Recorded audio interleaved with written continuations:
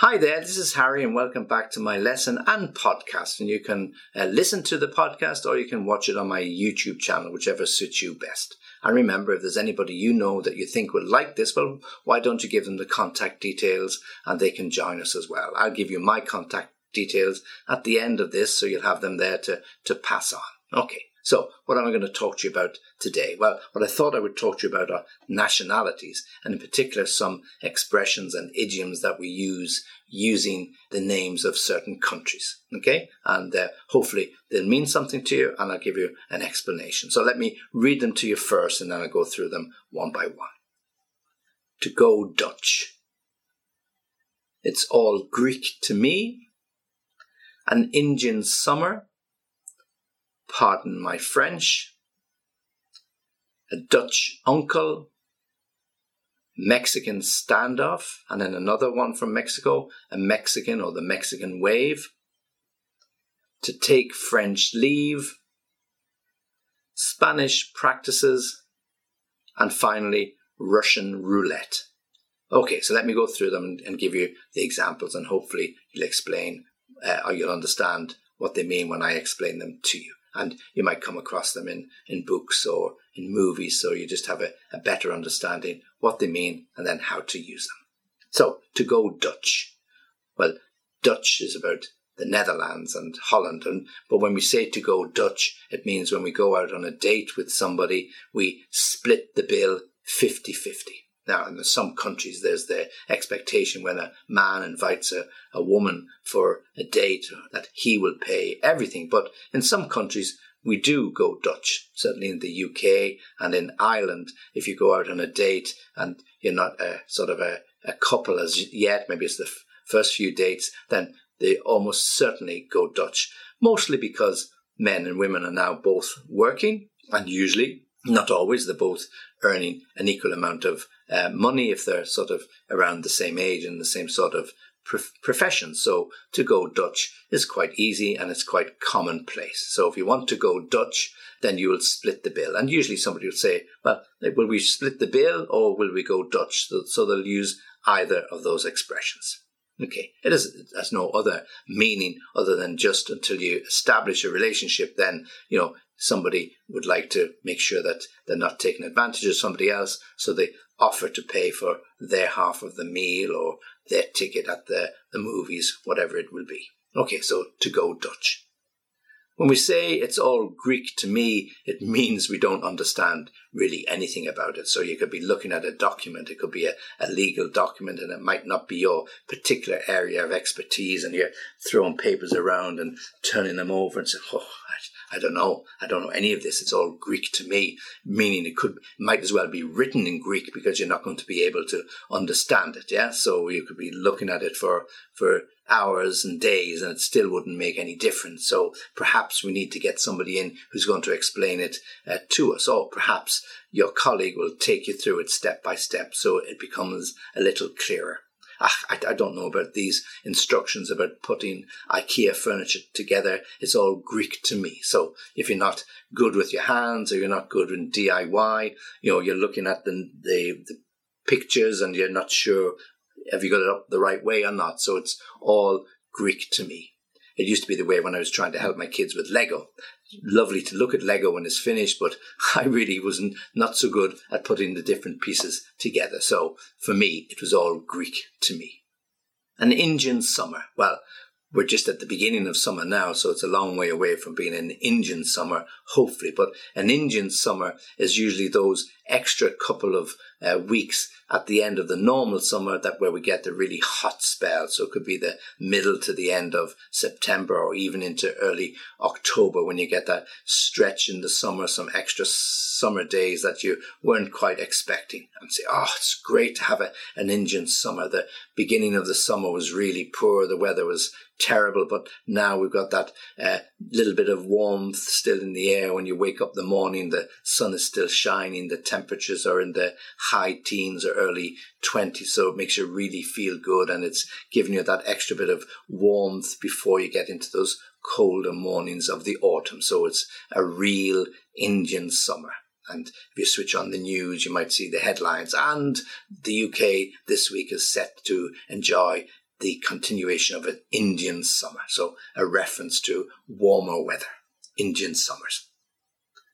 Pardon my French. So when we use this expression, pardon my French, it usually means we're going to say something that's slightly rude or use a word that might not be perhaps nice in certain conversations, okay? And say, well, oh shit, well, look, sorry, pardon my French. I didn't really mean to say that, but, so it's the only word that fits the occasion. Or, when you're just about to say something really rude, sorry, pardon my French, I didn't mean to say that. So we excuse ourselves for language that we use or we are about to use that some people might find a little bit offensive. Yeah. Okay. So when we want to be that way, then we apologize, usually in advance. Pardon my French. And then we say it. So we've given the apology, then we use the word, and then everything passes on normally. So pardon my French. Dutch uncle. Well, Dutch uncle is where somebody gives you very, very specific, very, very certain, very, very meaningful, but very direct advice. Okay, so now if we have an uncle or an aunt or somebody that has a lot of respect for us or love for us, they might help us, but they normally might not be so honest in their opinion. Okay, but when we have words that are given to us as somebody acting as a Dutch uncle, it means they're going to be really honest and they might tell you something you really don't want to hear, but it's the truth. So it's very, very direct. So we use that expression, a Dutch uncle. So they're acting anything like a real uncle, of course, because they might be a little bit more protective of our feelings. But when somebody's giving us advice, then it's from the heart, it's meaningful, but absolutely direct, absolutely honest. And as I said, you might not want to hear it. Okay, that's a Dutch uncle. Mexican standoff. Well, if you love cowboy movies as I do, and you've watched all the old cowboy movies with John Wayne or after him Clint Eastwood, well, you'll know what a Mexican standoff is. It's about gunmen in the one at one end of the street, the other at the other end of the street, both of them looking at each other, waiting to see who's going to draw their gun first to take the advantage. So that could be a little bit of a Mexican standoff when somebody is waiting for somebody else to act first. Okay, so from a business perspective, we often use the expression a Mexican standoff when nobody's prepared to take the first move. So you're at one end of the telephone, waiting for it to ring for somebody to say, yes, we're going to do the deal, or no, we're not. And the other person, your opponent, is at the other end of the telephone line doing the exact same. They're waiting for the phone to ring for you to say the deal is on or the deal is off. Nobody willing to make the first move. So we say, well, it's a bit of a Mexican standoff at the moment. So nobody is willing to move. And when somebody does move, well, of course, things will fall into place, but somebody has to make the first move. So at the moment, it's a bit of a Mexican standoff. It could be a negotiation between employers and employees. The employees are refusing to work.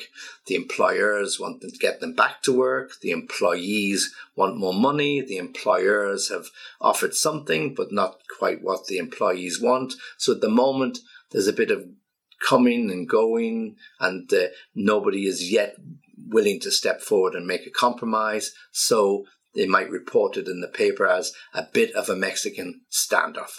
Both parties waiting for the other party to come forward and take some action. Mexican standoff. And of course, as I said, we have another way, the Mexican wave. And this is nothing to do with business or anything else, purely entertainment factor. If you watch or love football as I do, and you watch some particularly World Cup matches, you'll see the Mexican wave. And when sometime during the match, when there were crowds allowed in the matches and there was a break, perhaps the players had stopped because somebody's injured, somebody in the crowd would start the Mexican wave. They'd all stand up like this, and it would go around the stadium, and every time one part of the stadium put up their arms, everybody would go, hey, and then it would go around and continue. And if one section in the crowd stopped, then everybody else would go, boo, yeah? So you have to continue the Mexican wave right through around the stadium. And it's really quite amazing to see the colour, because people stand up, sit down, stand up, and it's like a wave. It's like the water, but it's all arms or flags going through. And with the sun is shining, as these football matches for the World Cup are usually played in bright sunshine, it's really, really colourful. So the Mexican wave. Watch out for it the next time you're watching a football match. To take French leave. Well, what does this mean? Well, to take French leave actually refers to English people, yeah, because the French took this habit from the English, or so the records would show. And to take French leave means you just get up and leave a party or leave a dinner when you've lost interest or you don't want to continue talking to people. You just leave without apologising or say goodbye to anybody. You just walk out. So we call it to take French leave, but in actual fact, the French took this habit from the English, and the English used to do this. Okay, so it's just taking French leave, okay, but it in fact reflects on the English people. So no insult to my French listeners and viewers, but it's all about the English. So when we get up, leave a party or leave a celebration without saying goodbye to the hosts or without apologising, we just walk out, we say somebody has taken French leave. Next, Spanish practices. Well, Spanish practices are to do with work practices. They're to do with work practices that benefit the employees more than they benefit the employers. Okay, so often these are negotiations of terms between unions and employers to get the best for the employees. And these are old practices that have been in place for many, many years. So they're referred to as Spanish practices. And in the modern world where unions seem to be losing power, then the use of this expression has sort of died away. But when you look in the history books, you will see reference to Spanish practices. And as I said, they're those practices that favour or are weighed in favour of the employees rather than the employers. It could be to do with tea breaks, that there definitely has to be a tea break in the morning and definitely has to be a tea break in the afternoon, or if employees work more than 35 hours in the week that they're entitled to additional time off in lieu of those additional hours that they have worked. So these are Spanish practices or practices that benefit those employees. And then lastly, Russian roulette. Now, if my memory is right, and if you have seen the movie The Deer Hunter, and if you haven't, you can watch it. It's sad, but it's a really, really good movie. They play a game of Russian roulette. It's in this. It's all about veterans of some of the American wars and about their problems and their hang-ups. So a game of Russian roulette is where you have a revolver, a gun, and you put one bullet in the chamber and the other 5 or 6 are empty, and then people take it in turn to, okay, and the unfortunate person is going to shoot himself, and that's Russian roulette. Now, not advocating that anybody should try that, but we use the expression like a game of Russian roulette if you're not quite sure what's going to happen. If you're going to take a risk or to take a chance and you don't know what the outcome is going to be, you say, well, this is a bit like Russian roulette. I'm not quite sure. Is this going to work?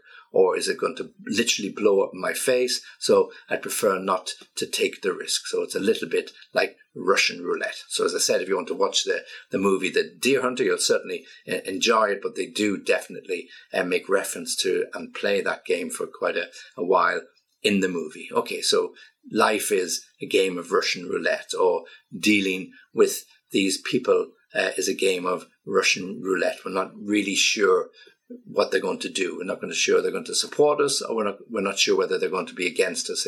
It can be hit and miss. We're not really sure. Okay, so there are idioms in relation to nationalities. Okay, so lots of different nationalities mentioned: Dutch, Spanish, French, Mexican, and even Russian. Okay, so you can enjoy those, and if you know anybody who will enjoy the podcast, well, as I said, you can give them my contact details, which are www.englishlessonviaskype.com. I'm always very happy to hear from you, always happy to help you if I can, and if there's anything that you want me to include in the future, well, why don't you drop me a line and let me know, and I'll do my best to include it. As always, thanks for listening, and join me again soon.